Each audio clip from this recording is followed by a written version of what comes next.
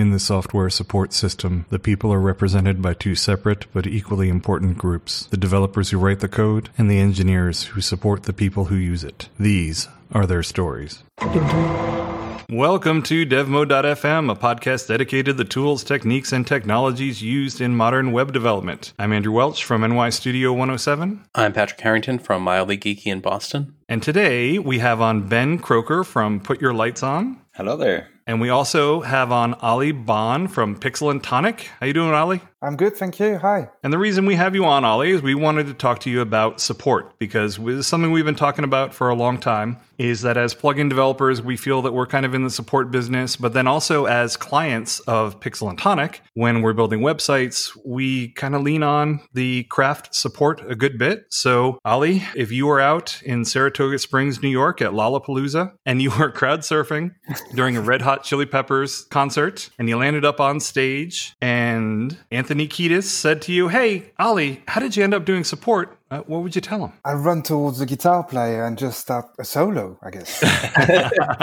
Wait, Andrew, is this one of your real stories, or are you just generating new stories now? You will never know. Anyway, tell us, Ali. Come on. Anthony is an impatient man. He wants to hear what's going on. The crowd's eagerly awaiting. What's your story? How'd you end up in support? I ended up in support after a strange life. I'm French, as you can hear, I guess. And I grew up in a tiny little village here. I wasn't a very good student, let's say it that way. And when I had to start working, unfortunately, I couldn't get a job because I had no qualification whatsoever. Nothing was available to me. So I ended up on building sites, in factories. I'd studied a bit of engineering. So I spent some time in factories, and it just wasn't something that I wanted to do. And I wanted to do, I don't know, to find, something more stimulating, more interesting. And my sister had moved to the UK probably 7 years before I did. And one day we were talking and she said, I just got back home and I've got a laptop and I plug that on the phone and I can ask questions on the phone line,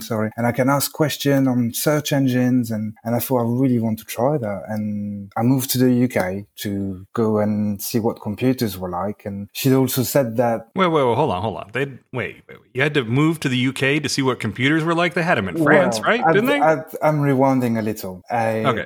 She, in the same breath, she said, if you want to change career, the UK is probably the place, because if you show that you want to do something, people will give you a chance with or without the qualification. So I decided to go there, and I arrived. I saw the computer first thing, and decided just to give it a shot, basically. So I gave myself a couple of months or something to see if I could find a job, and I couldn't speak English when I arrived, so that was a bit tricky to interview. And there was one American company based in the town I was in, who had a French department, a French branch as such. So I went to see them. The manager was French himself, like bilingual. And I interviewed with him, explained I just wanted to do something, anything. And they gave me a job as a cleaner. So I started as a cleaner. And after a few months within the same company, and after having learned a little bit of English, they gave me a position as an accountant. So from cleaner, I became an accountant. I mean, it's pretty much the same thing, really. Yeah, it is the same thing. Definitely. It was credit control as well, so it's very close to cleaning. Mm-hmm. And then the company went bust, unfortunately, so I ended up unemployed. Cleaners doing their accounting, I mean, what do you expect? Sick very needle. Good, very good. Wow. So then I had to find something else to do. And 10,000 mop heads. Why do we need 10,000 mop heads? sorry, Ali. Go ahead. No, that's cool. I did a bit of temping, and I ended up at the Royal Mail, so the post office, for those who are not from the UK, and doing customer service of some kind or something. And already there, I was still playing at home with computers in the evening, so I'd spent some time in Excel and stuff, and I started writing reporting for them in VB. So this is very old Excel. I can't remember which version, but old stuff. But still still as a temp, basically. And then they advertised a few positions, one of which I was in, so a customer service position, to change the job from a temp job to a permanent position. So I applied for the job, went to the interview, and they asked me my strength and why I think I'd be a good person for the position. And so I started saying, well, I made all those reports, and, I can do this in Excel and I can write that. And I didn't get the job. They said to me, basically, we're looking for customer service representative, not a developer. So that didn't work out for me, and I lost that job. And then as another temp job, I ended up in a college, adult community college, doing some data entry. It was exam time, and they needed to just put all the results basically in their database system, whatever they had. So I did some data entry for a while there and got friendly with the teachers and the director for of the college and all those people. And every now and then they'd have problems in classrooms, and they had an IT guy in place in the college. And I'm not pointing at anybody, but you know what IT people can be like.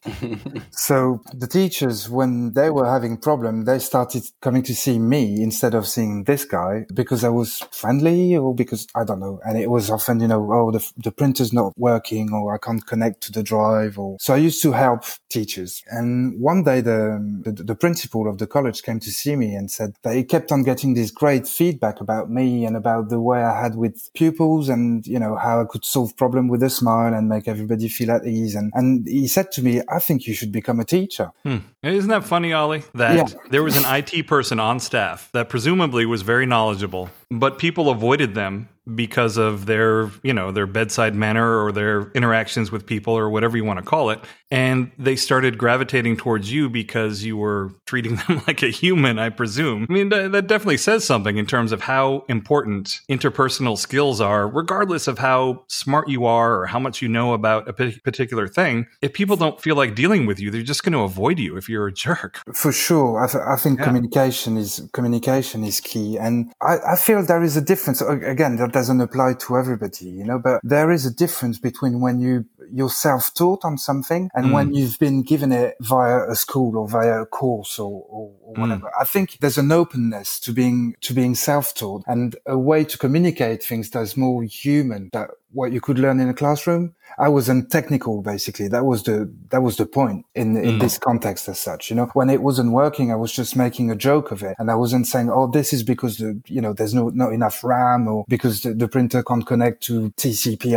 I don't know, some technical thing. I was just being human about it. Right. So at that point, my first reaction to this offer was just, well, I don't have qualification to do this position. And I'm not very great in a classroom environment. I like to learn at my own pace, and being, just self-taught, basically. I've learned everything I know this way. And I struggled a little bit, I guess, with school and with authorities somewhere. So what they offered to me was to just try the exams without doing the courses. So he said to me, you would need to have a qualification in English, one in maths, and one in teaching as such. So I did 2 A levels in English and maths, and one teaching qualification, which is City and Guilds 7407, I think it was, or I can't remember the thing. But anyway, they offered to me to just try and do the exam with what I knew. And if I passed, well, great. If I didn't, then I could do the course if I wanted to. And I took those 3 exams and I passed them all,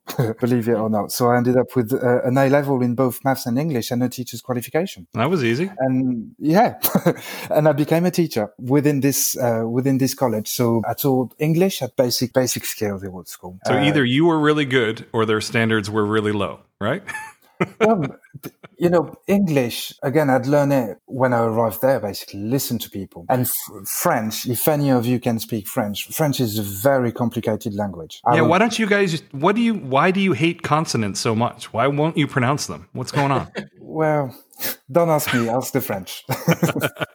No, but French is a difficult language, and the way you're taught at school is very different. I saw this when I was in the UK, and I had friends who had children, and they were showing me the English coursework and this sort of stuff. In France, you learn grammar for all your life, but I mean, you learn how to build sentences. You're not just given sentences to repeat. And in English, when I was seeing the coursework from those kids, I was thinking, well, they're just telling you, if you need to ask somebody how they are, you say, how are you? But why in this order? What is how? What is are? And English just came quite naturally because of this, because I understood language structure and how to build sentences. As soon as I got it in English, I was just missing a few words or, a few verbs or whatever. But I got it quite quickly, and the A level in English is not very complicated. And I bet you, Ollie, you're right. There are lots of people in the United States, and I would assume in other English-speaking countries, that if you ask them in the sentence, how are you, what exactly is the word how? Yeah. Like, they probably wouldn't be able to tell you.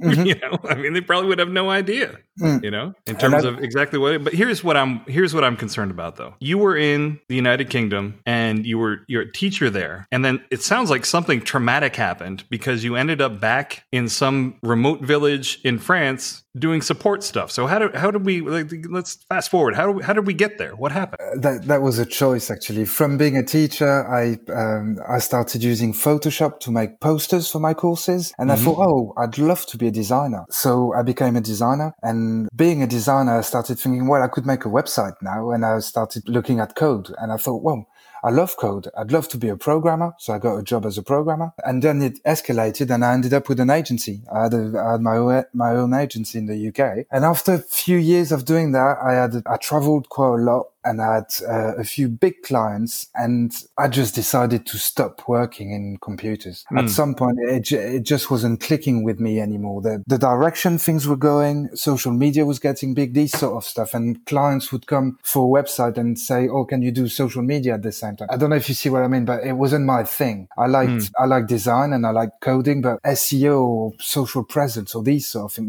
were just not for me. I was not interested. And deep down, it's not for many people, in fairness. Exactly. And deep down, I don't truly believe in it. And I'm sure you know where I'm coming from with that. Oh, yeah. Mm-hmm. All these SEO experts selling you packages. So because I wasn't willing to do it as part of the job we would deliver as an agency, we would have to work in partnership with SEO consultant. And oh God, it's the worst. It's the worst because there are people that do legit SEO work, especially SEM. Yeah, definitely. And that's the key, isn't it? I mean, right. SEO, you build a website, you optimize it for search engine. Of course you do. But without SEM, it's nothing. Right. But that's the thing, man, is the industry is just riddled with snake oil salesmen. I mean, it just is. It's kind of like, I always liken it to the diet and exercise industry, where of course there are legitimate dietitians and of course there are legitimate trainers, but it's also just a cesspool of people selling you diet pills and quick fixes and crap like that. And the SEO world is almost exactly the same thing. You know what I mean? So if I could move us along, I mean, the crowd's out there, they're chanting for Californication. They're getting, they're wondering, how did you get to Pixel and Tonic? So I stopped the agency and I decided to leave the UK and go back to the countryside to change life, basically, to change become a beet farmer. You want to be a beet farmer, right? My first idea was being a gardener. Or you could grow your own cheese, right? You guys grow cheese somewhere, don't you? We grow anything you want. Because I always pictured, like, in the French countryside, there's the baguette tree, and you just walk up to it and you twist a baguette off and you start eating it, right? That's where it grows, right? It's not a baguette tree, it's called a bakery. Oh. Okay. So that's it.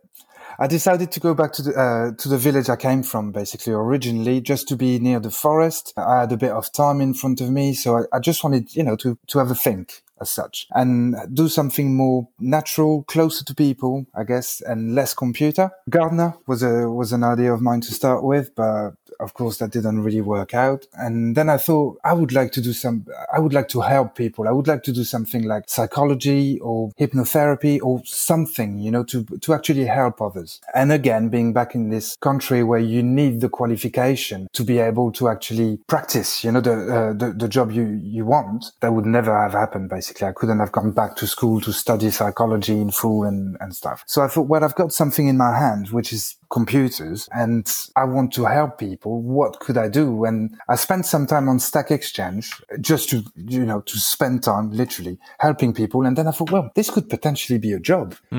And not long after, there was a job from Pixel and Tonic looking for a support engineer. So I thought, well, here's the job. I know Craft. My agency was built on Craft and Expression Engine before that. Okay, so you had heard of Pixel and Tonic, right? I was going to ask you, I was going to ask you how did you even see this job listing? But your agency was already using Expression Engine and then Craft. So okay. I knew, not personally, but I knew of Brandon from the Expression Engine time, so with Player and Matrix. And I'd seen him speak in Leiden, in Holland, one of the Expression Engine conference. And he announced Pixel and Tonic at that conference because he was making the add-ons for free, and he had a job on the side, but support was taking all his time. So he said, well, I'm going to need to sell my plugins now, and I'm going to stop my job, open a company, and it's going to be Pixel and Tonic. So already at that time, that resonated with me. And you also had the connection where, because before Brandon ended up doing any of this computer stuff, he was a lumberjack in the Oregon wilderness felling trees. So he kind of had a connection to the land like you did with farming and decided to kind of get back into it. So it sounds like you were kind of two peas in a pod in a way. That's it. No, but Stack Exchange, I wanted to go back on computers because I'd not done anything for 2.5 years nearly when I came back to France. And I thought, well, you need to start somewhere. And Stack Exchange has always been a pleasant place. And I thought, well, just, really? do a few hours. Whoa, hold on. I like it. I like problem solving. That's the thing. We're getting to the point of it, because I like problem solving too. But saying that Stack Exchange has always been a pleasant place, I always had a nice time. I mean, I didn't contribute that much or whatever, but I always like to see issues and being able to help people do it. It's like some cities, Ollie. It's like certain cities. It depends on where you go. You know what I mean? There's that. But, it's a procrastination thing. People go on Stack Exchange when they don't want to do their work. Yeah. And I was speaking to a friend a few days ago, Dave, who spends time on Stack Exchange himself. And he said to me, that's when I don't want to do my work.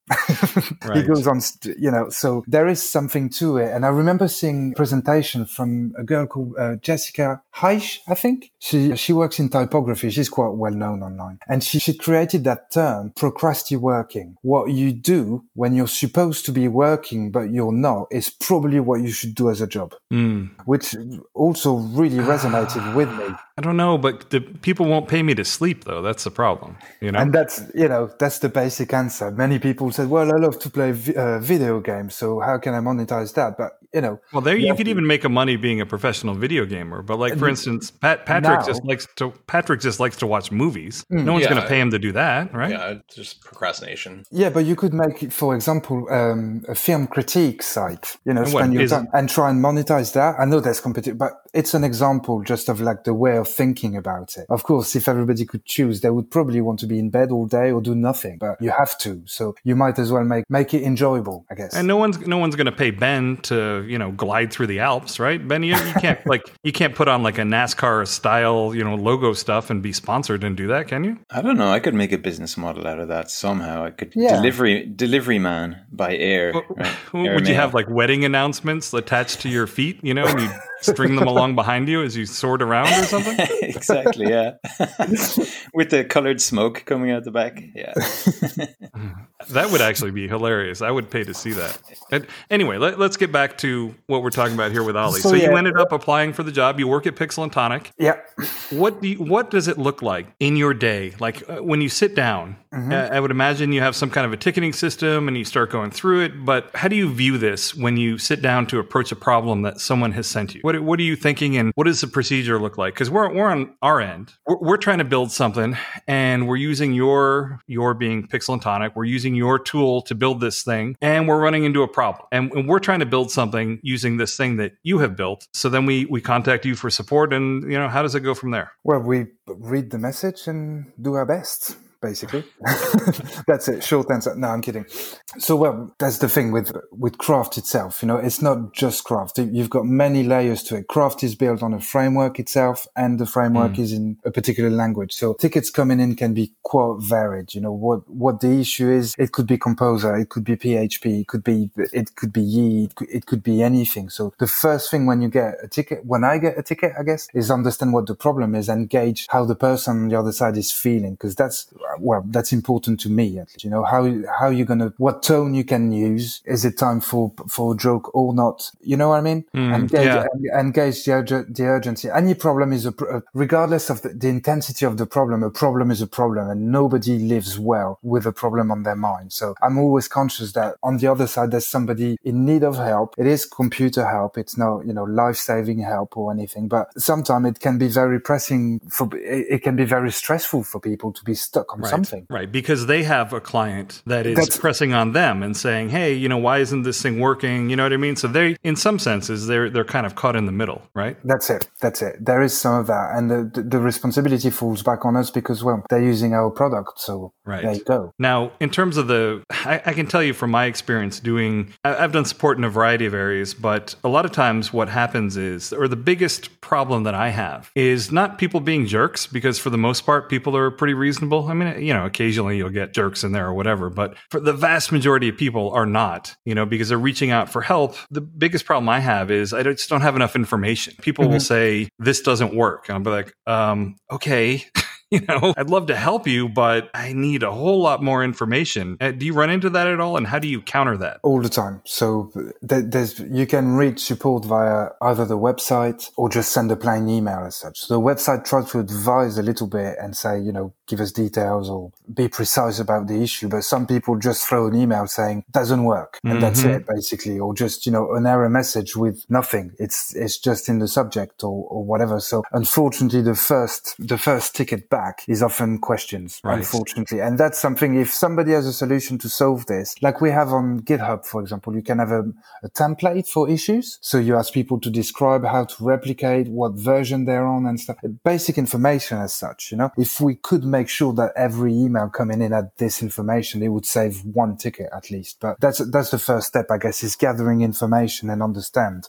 You know what I've seen? I've seen a flowchart where they make people go through these in a wizard style. Did you try this? Yes or no. Did you include the log? Yes or no. And you don't even get to submit the ticket until you have clicked all through these things. And on the one hand, I was like, oh, that seems like a really good idea. But then on the other hand, as being someone that had to go through that, I was just severely annoyed. I'm just like, do I really? It's like calling the cable company and they're like, did you try turning it off and back on again? You're like, yes. Yes. Well, one of the challenges, Ollie, I assume, is that you have so many different channels of support, right? So people can post GitHub issues, they can send emails, they can use the support form on craftcms.com, they can send you a tweet. So how do you funnel all of this, do you funnel all of this into one kind of ticketing system so that you can tackle all of the support issues and manage them and collect the information that you need? Yeah. So we use Zendesk, and I'm lucky enough to know I have to deal with everything, of course. There is Brad and Brandon and everybody. I mean, everybody does support at Pixel and Tonic. It's not just me. My job title is that, but everybody does it. I don't do much in terms of, I'm not on social media myself. I don't really like the format. I find it difficult. Bless you.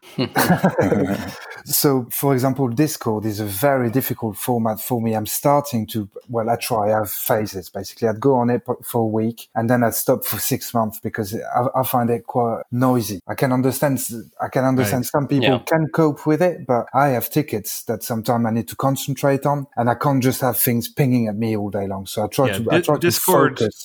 Discord is more like New York City than it is a quiet village in northern France. Definitely. And it's a lot of context switching because, of course, you don't get tickets one by one. You work on multiple tickets at once. So from switching from tickets to tickets and remember where you are at, having different installs running at the same time, and not getting lost basically, and not waste time on things. My time and people on the other side. The goal is to solve. So the quicker you get there, the better. Basically, So do you have a strategy where you pull things in to Zendesk and take care of them there, but then respond to people through the channels that they contacted you? Well, I know GitHub has an integration that integrates with Zendesk. We don't have GitHub in Zendesk. No, we've got social media on Zendesk.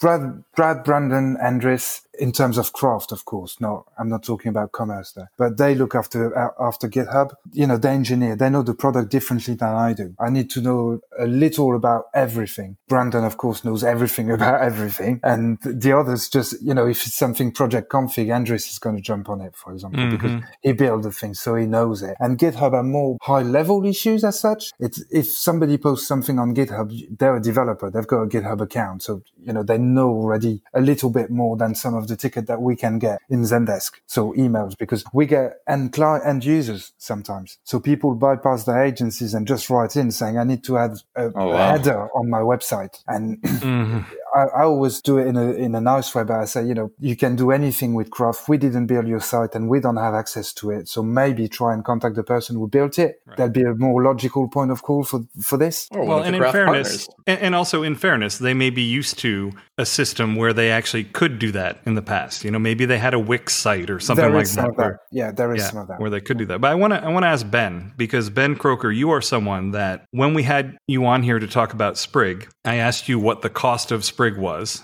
right? And you said, what do you mean it's free? I'm like, no. What's the cost of it in terms of support? And does any of this resonate with you? Is this something that you're exploring in terms of the human cost? Support is becoming more of an issue? Yeah, well, I think it's important to distinguish between free open source software and a commercial product for which software is also expected and provided. But yes, it's a challenge. It's always been a challenge and always probably will be a challenge. That's why I'm curious in Ollie's experience of how they gather the information they need, what techniques they use, because really very often the better the question is asked, the easier it is to help the person. And often requests will come in like, I'm getting a white screen, help, right? So that whole process of getting the information out of the people so that I can help them is a very tedious and often time-consuming process. Yeah, so you agree with me that one of the biggest problems is just getting the information that you need to be able to help them. Absolutely. And one of the challenges that I'm facing, as well as everybody else here, I assume, is that people can contact me through various channels. So people will often ping me on Discord and just ask me questions out of the blue. And sometimes it'll be midnight over here, right? Because I'm a few hours ahead of the US. So it's important for me, and this takes a bit of self-discipline, to tell people or to educate people on how to, not necessarily how to ask for support, but where to ask for support. And as gently as possible, I also try to help people to ask better questions, because then they're just going to end up getting better support from me. It's difficult because when people write in with a problem, it goes back to what we were saying, they are not their normal self. As such, they are in a position of panic or fear, or they are under pressure, so they don't think clearly anymore. And I get what you say about educating, but I can tell you the repetition. I'm not pointing at anybody or anything, but even people who are, let's call them frequent flyers, they write in. You say, "Oh, can you send me that?" And you've done it 15 times, and they still write in without sending anything. Yeah, and that's the thing. One of the things that I always try to do is I send them a link where here's where the documentation tells you how to do this thing that I just told you, with the idea being maybe they'll help themselves in the future. And there's probably a percentage of people that will do that, but there also is a percentage of people that what they will have learned from the support is not that they should go to the documentation, but that you will answer them. You know what I mean? So it's almost like baby birds with their mouths open. You know what I mean? Like, well, what I learned is that Ollie gives me the answer to this thing, so I'm just going to ask Ollie. You know what I mean? And you're completely right. I see different behaviors from people when Brad, for example, answer and when I answer. I see people react differently, and I think I've shot myself in the foot in that sense a little bit, because I am a helper by nature. I chose this job because that's what I want to do. I actually want to help. And I think some people can feel it, and it can become unhelpful in a sense, because they just have to, the email easy, let's say. They just fire, or I'm stuck, I'm going to write. Well, the other part of it is Brad always adds to the end of his support emails, P.S. don't forget we're all going to die really soon anyway.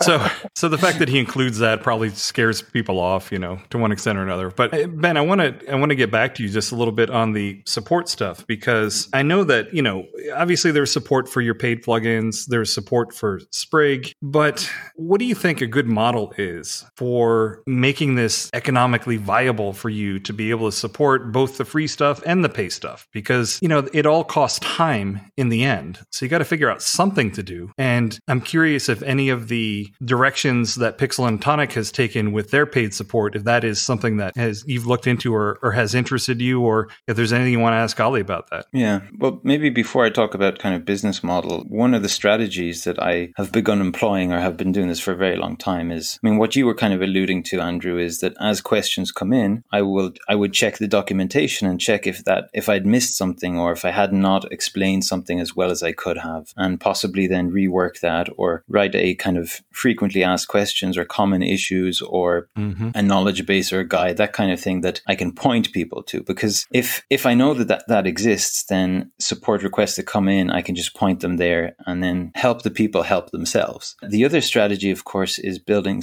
what I think of building support into the plugins that I develop. And what I mean by that is just make it easier for people to understand what's expected of them within the plugin. So anything from little instructions underneath fields, especially in plugin settings where things are not clear. And I very often use that info tooltip. So there'll be instruction text and then an info tooltip, which will go into a little bit more detail. And then if they want even more detail, there's a link to the specific place in the documentation. And it's kind of like stepping them through this process and trying to kind of catch them before they decide to shoot an email off to me saying help, right? It's kind of like walking through them this process. Yeah, you're trying to move where the support is done, essentially. Exactly, yeah. And for something like Sprig, which is free open source and kind of different from a traditional plugin because it's kind of a way of writing your Twig templates and working with Twig templates, I'm putting I think it would probably be fair to say more work into creating learning resources than writing the plugin itself and doing the development. But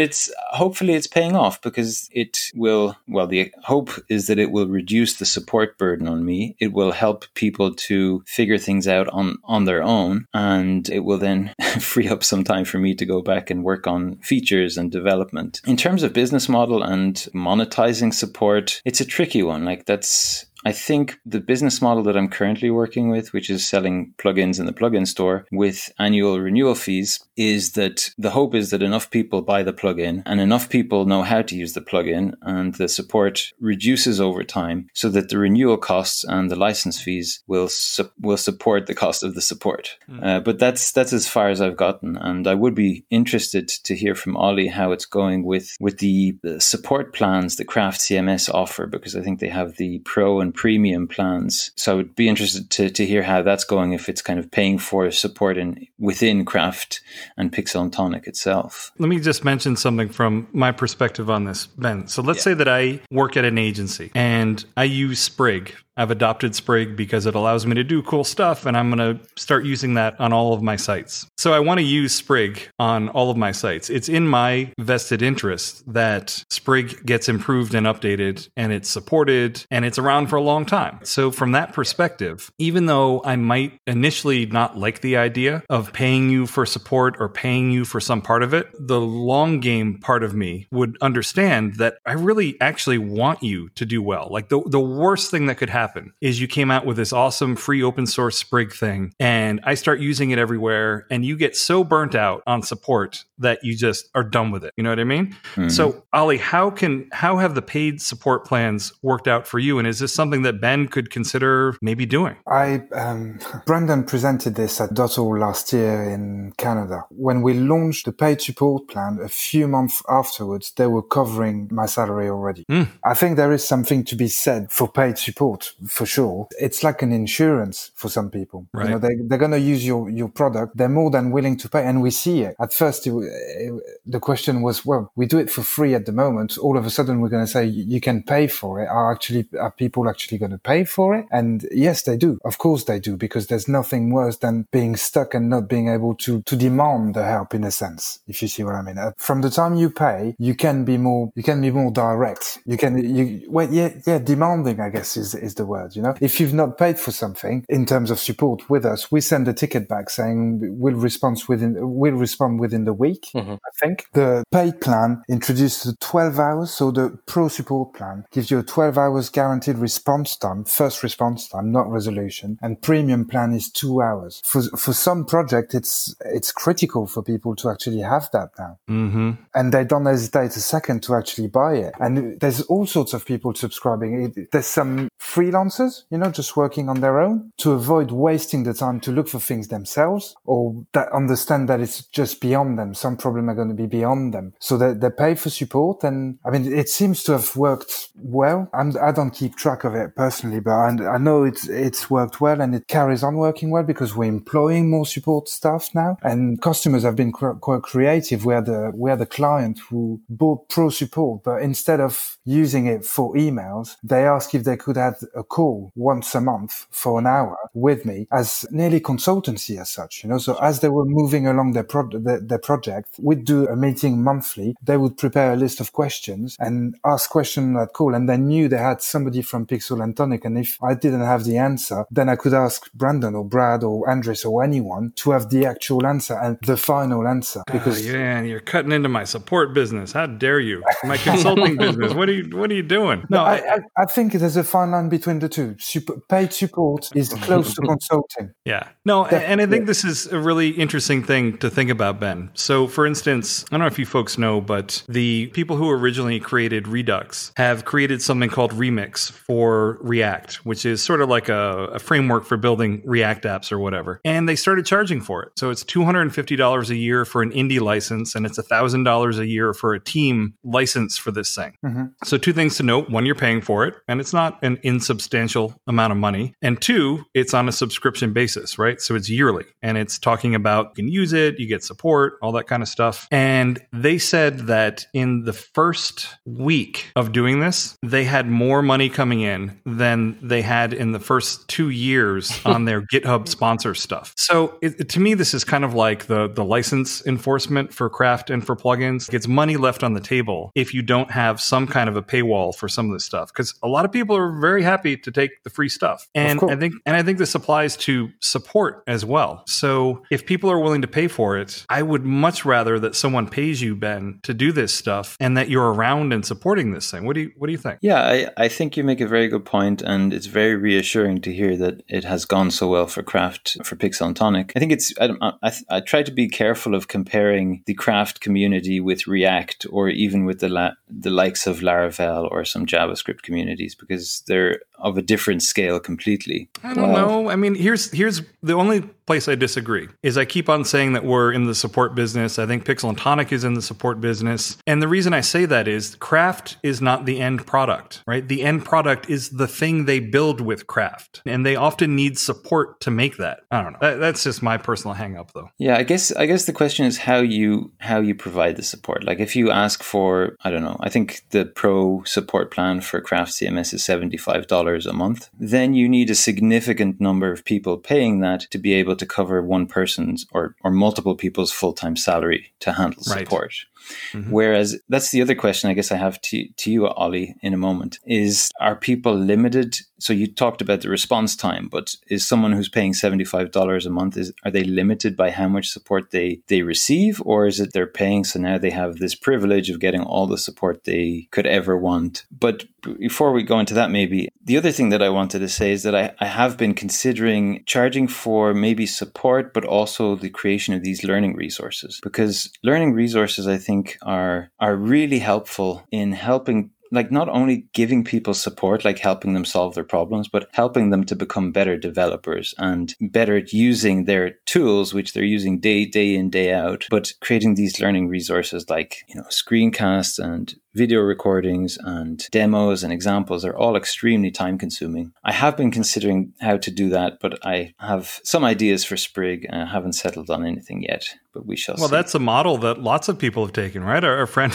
Ryan Ireland has got a whole business based around making videos of, showing people how to do stuff. And it's something that Adam Wathan and any number of other people have started little cottage businesses by creating a thing for free and then selling some kind of courseware software or something around it. I mean, that's a thing that people do. Yeah. The only thing I think, like I said before, I think we still need to consider the size of the community out there and how many people are willing to pay and how much they're willing to pay. I think we probably need to price, like when there are fewer people in the community, you probably have to price a bit higher because the chances of getting hundreds or thousands of subscriptions is probably a bit lower. Well, here's the other thing though, that I think is kind of, there's a tension because when you're creating these learning resources, you're benefiting the people that are going to access them, certainly, but you're also benefiting yourself because there's less support you're going to have to do, because you can point people at these learning resources and be like, here, here's everything that you need. So it's tough. It's there. Okay. So I guess there are 3 areas where you could potentially ask for income from this thing. So you could charge for the thing itself if you wanted to. So if you wanted to make Sprig a paid plugin, for instance, you could do that. And another thing you could potentially charge for, and if you wanted to, you could build the support into the price of the Sprig plugin, so you kind of would ballpark it and average it and do it that way. You could also charge for the videos or learning resources, whatever they are. And then finally, you can also charge for the actual support that you do, premium support. I'm not advocating you charge for all of these things, right? Trust me. Right. I'm not suggesting that you just try and milk something dry until it dies. Like, you don't want to do that. At the moment, my feeling is that I would like to develop learning resources, like really advanced learning resources and high quality ones, and charge for that. At the moment, it doesn't quite sit right with me to charge for support. But I think I should actually put that into perspective, because by support, I mean like people are having issues or people are filing bugs. I want to be on that and I want to fix it and be there for people. However, there is this situation which happens every now and then where people will be blatantly asking me, how they should do their jobs, basically, how should they build this thing and build this for me, Ben. Yeah, basically. And very often that conversation kind of goes, well, I'd be happy to help you with this, but it will take more time. We'll have to schedule something in. And if you want, here's,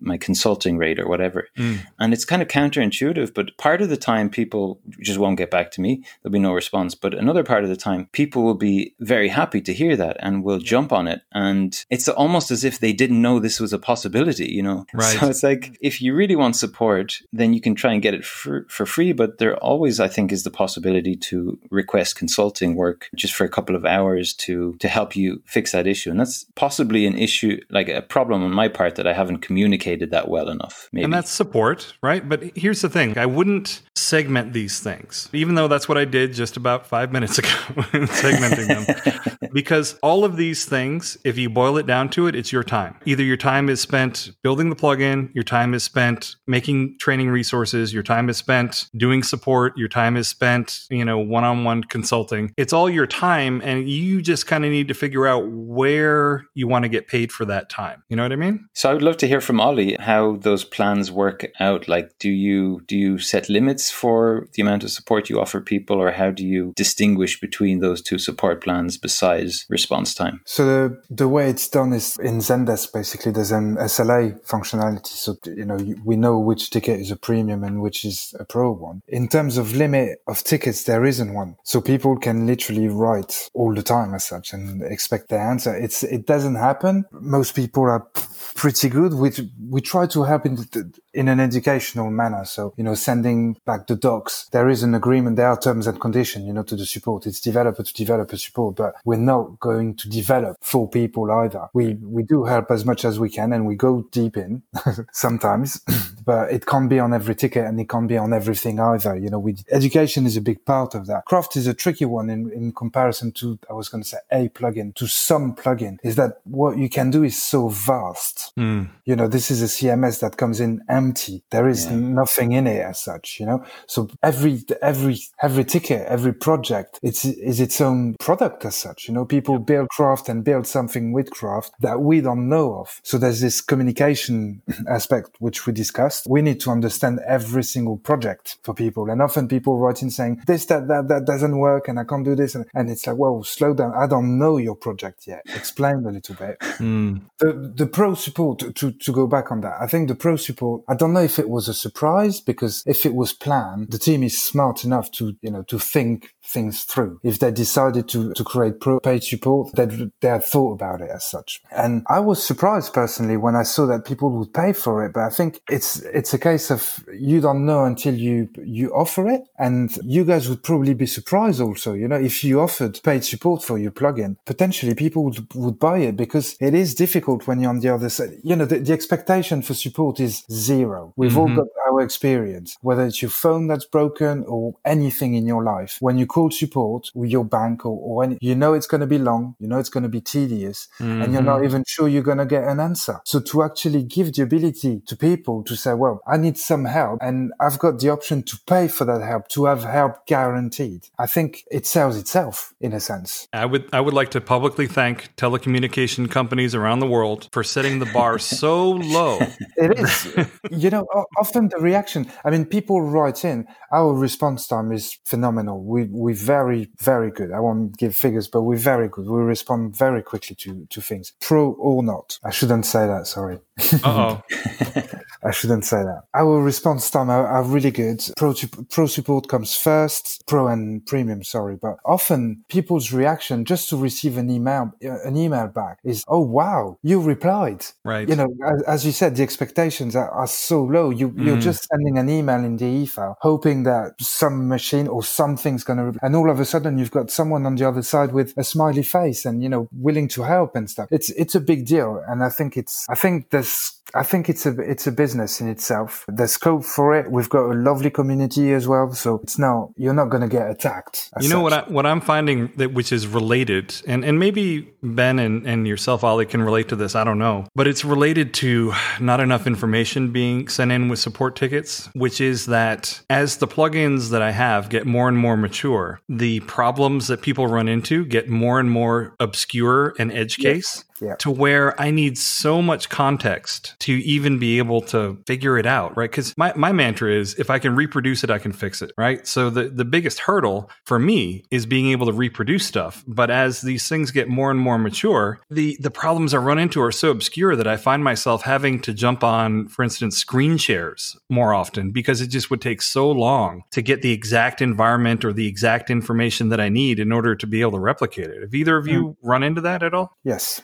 I do, and I do the same thing. So it's our discretion, but if I feel that something is too complicated or communication again, some people just don't know how to explain things well, and you can't blame someone for that. So I have done just, let's jump on a call and we do it face to face. I think it's just easier sometimes. Have you run into that at all, Ben, where the context that you need is getting more and more? Yeah, sometimes asynchronous communication doesn't cut it, and I say, let's chat or let's have a call, because otherwise we're just going to be going back and forth on all day, and I'm going to get frustrated, you're going to get frustrated. So absolutely. This also makes me think of the Craft. There's like Craft support in the control panel dashboard, right? Mm-hmm. And as far as I remember, does that send logs or something about your Craft installation to Craft CMS? So yes, it does. Is that a common feature? Because that seems like it might be incredibly useful if you can get like context about the person's Craft version, PHP version, what plugins they're running, that kind of thing. We get a fair amount coming via the widget, but the majority is still just email. Yeah. I'm telling you, Ben, if you offered some kind of a premium support, I would buy it just so I could hear your sultry voice, once a month. I would use up my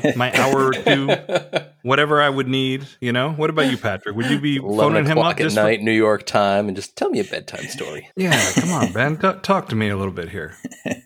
The concept is super reassuring. You must have been in that position. You're all developers. You've all made websites or products or anything. When you're stuck, to know that you can call on someone, it's invaluable. Yeah. And I'm sure we all have this kind of love-hate relationship with support, because it does feel really good to be able to help somebody and help them figure out their problem. And it's a very gratifying thing to do. It's just that sometimes it's too much, and we're developers at heart, and we want to build stuff. And of course, support is part of that, but it's not just that. And one thing, Ollie, I know you're not on Twitter and Discord, but I just want to call this out because I've seen, especially lately, but probably all the time, I see these tweets about people saying how amazing the Craft CMS support is, and people even calling you out by name, Ollie. So you guys must be doing something well over there. There was something yesterday. It's the first time, to be honest, because I'm not on social media myself. I guess people can't find me to start with, and I don't go after that. I check Craft's Twitter, so Craft CMS, you know, regularly, and from there, there's always Brad and Brandon on the side. So I looked at theirs every now and then, but that's it really. Yesterday, I helped somebody, and he decided to tweet about it, and all of a sudden there was a lot of people saying, "Yeah, Ollie," and that was quite touching. You know, it's quite rewarding. But I found the reward without that. Were they chanting "Ollie, Ollie, Ollie, oi, oi, oi"? Oi, oi, oi.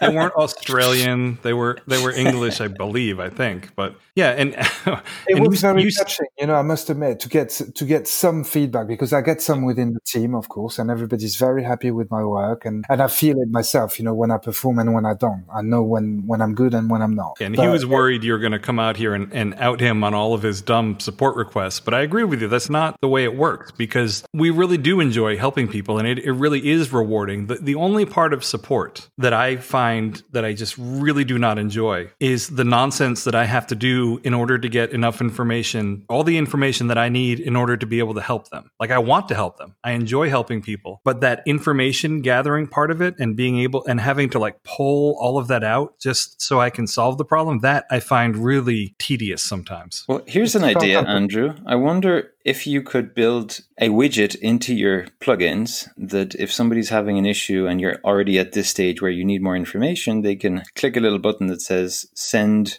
a support request with all of the context of my craft site. Yeah. I mean, here's the thing. Like, I need again, what I was saying is a lot of these problems are getting more and more obscure. You know, like people are using these crazy load balancer headless setups, and it happens. It's just so obscure that I don't even know, like the boilerplate information that I could get from something like that. It might be helpful, but usually not, you know? It's only part of the story, right? Yeah. And you need like a Stripe form hooked up with that too. Yeah, exactly. Right. Exactly. You can buy 1 hour to start, and we'll see where it goes from there. If I remember well, Josh used to do that for FeedMe. So I think the plugin had a widget, and he would send the feeds table to him directly and some context as such, so that the first ticket, the incoming ticket, could already be worked on. Yeah. As opposed to just you'd have to respond just to ask information straight away. Yeah, and that's the thing. Like, I enjoy building tools that other people use to then build their stuff. But I don't, and I enjoy doing the support, and I enjoy helping them to do this stuff. I just really don't enjoy everything that I need to do when I need to reproduce a problem. So I am probably more inclined than most people to just jump on a video call with somebody, because I have found that I can just get to the bottom of what I need so much quicker than, you know, the dozen or so back and forth replies on GitHub or something like that. That's not very scalable, though. You can't be on a call with everybody all the time. It's not. Yeah, that's the problem. It's not. Yeah. Sometimes the first response is very useful, especially when you don't have enough information. I'm sure you don't mean this, Andrew, but before getting on a call, I would always send back a response with, okay, have you checked this and this, and what are you on the latest version of the plugin? Because you're giving, like Ollie said, people are not really in their normal, they're not, you know, in their senses. They're kind of maybe in a panic or something. And you're just giving them the time to calm down, think about the problem, tackle it, you know, maybe check that they've updated the plugin and maybe giving them some ideas of what they could do to fix it. But yeah, at some stage, maybe you do need to get on a call. But as Ollie says, that doesn't scale well, unfortunately. Yeah. This is a technique, you know, well, I do it from time to time. You receive an email with a problem, you offer some suggestion or some stuff, and then you receive another quick response. Yeah, but it's not working. And you just let it sit for just 30 or 40 minutes. And then the next email is, I've worked it out. Yeah, that's also known as the rubber duck support scheme. Right? That happens a lot. Yeah. That happens a lot, you know, and I think it's valuable for the person on the other side. And I think if it can be monetized, it should be. I'm not one for free things. So, Ollie, I don't want to get you in trouble, right? But I do, you know, when I used to run a software company, one of the things that I allowed my support staff to do, no questions asked, desk, they could fire one customer a month. I left it totally up to their discretion. And I said, hey, look, I trust you. I know that sometimes you got to put up with crap that you shouldn't have to put up with. You don't have to ask me. Just do it if you want to do it. Have you ever run into situations like that where someone is just being abusive and you're just like, I gotta step back from this? Abusive, never. It gets above my head sometimes, so I don't have the skills as such. So I need to call on Brad, for example, or something. And because I've got this tendency of wanting to help and being kind, sometimes I can feel when I'm just getting abused a little bit. Not verbally or anything, but people are just not making the effort anymore. Yeah, taken advantage of. Yeah. That's it. And in those situations, I would ask Brad or Brandon for help on those tickets, because I wouldn't know how to say it. I just wouldn't know how to say it myself. I find it very hard to not help. It is, as I said when we started, it's something I chose to do. It's not a job I fell into by accident or whatever. This is actually deep in me to want to help. So I would carry on, but sometimes it's just, I can see when it's not sensible anymore, when it's not logical. And in that case, I'm sure I would have the authority to do it. Brad and Brandon must trust me to leave me. Well, I'm sort of front line on things, they don't check on my work or anything. So I'm sure if they would trust my judgment on something like that, but I wouldn't have it in me to do it. There is no one I would want to sack as a customer as such.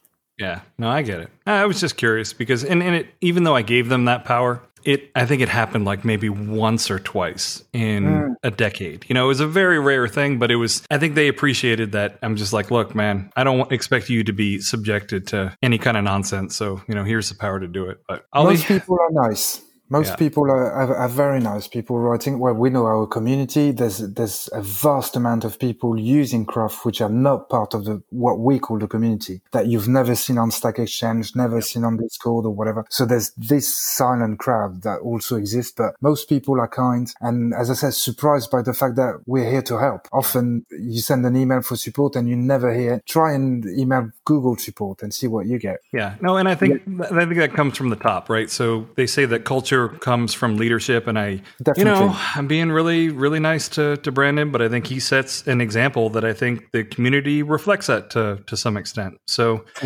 for sure. That about wraps it up for another episode of the DevMode.fm podcast. If you enjoy the show, make sure to subscribe, tell a friend, drop us a review. We really appreciate it. Tell Patrick to make this shorter. Someday for the DevMode.fm podcast. I'm Andrew Welch. I'm Patrick Harrington. And thank you, Ben Croker, for coming on. Thank you. Bye-bye. And thank you, Ali Bhan. Pleasure.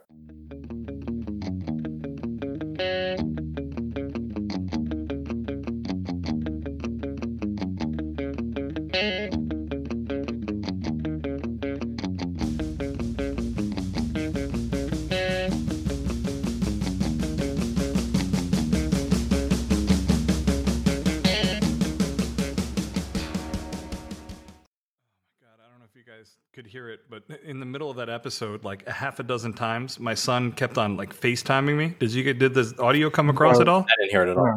Oh, thank God. It was so loud. It like blew my ears off, and I'm hitting like decline. I'm like, stop. You're driving me crazy. Just like you do with support requests, right? Oh, no. Let me tell you. The support requests from the kids are something else. Get them to